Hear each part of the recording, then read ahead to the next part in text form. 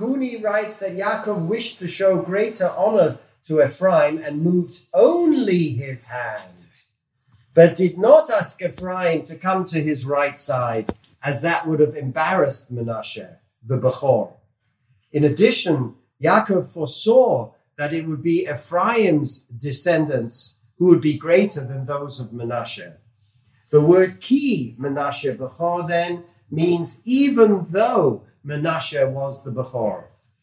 The Netziv in the Hamekdova writes that Yaakov purposefully did not move the brothers around because Menashe remained the Bechor and continued to receive all the visible manifestations of this firstling. He alluded to this fact by leaving his right foot aligned with Menashe. However, in the matters of ruchnius, of spirituality, it was Ephraim who took precedence, hence the switching of the hands. One could say in explaining this that the hands are close to the head and noticeably more controlled by one's intellect than the feet, which tend to serve the body more. The alignment of the feet refers to physical gashmius, whilst the switching of the hands refers to ruchnius. This may also explain the posture of Kohanim during their Birchas Kohanim, with their feet joined together and the arms outstretched. Further to the Netziv, the Sefer Yalkut Peninim suggests the reason for Jacob switching his hands. Like the Netziv, the right hand, he feels, is more connected with the brain, which controls fine motor skills and reflects calm, collected, cool, rational thought, and not being controlled or overruled by emotion. The left hand, however, is closer to the heart, which represents emotions, desire, and intuition. Ephraim, as the youngest son, had a greater propensity towards emotional, impulsive aspects, which could lead him to act based on his feelings alone. Yaakov therefore places his right hand on him, telling him that he must allow himself to mature and to allow his intellect to rule over him.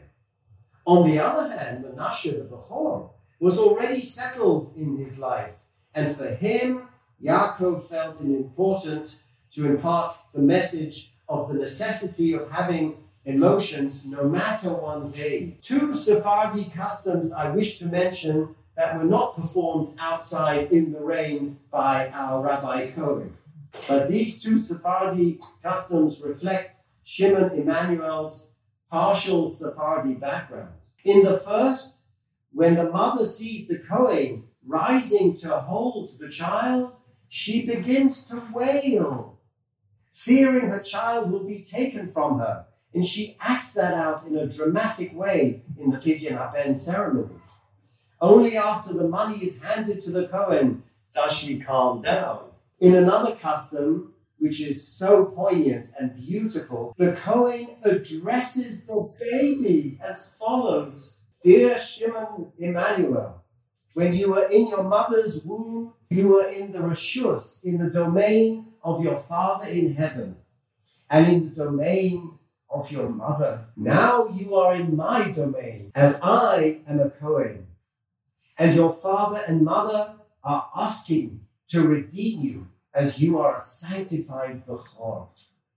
Unbelievable, poignant, beautiful message that the Kohen addresses to this baby. These two precious customs reflect the sentiments of the mother and her sense of impending loss, as well as the charge of the Kohen and the notion of Reshus, of domain. It is as if we have had this little baby pass through three separate domains in his short span of life so far. The fetal protection of the mother, where the angel Lila taught him Kala Torah Kulo, and he had a Ner Galuk al Rosho, Umavit Misof Olam at Sof Olam. And then as he came into the real world, he became into the virtual domain of the Kohen. And now finally back to his present, to his parents.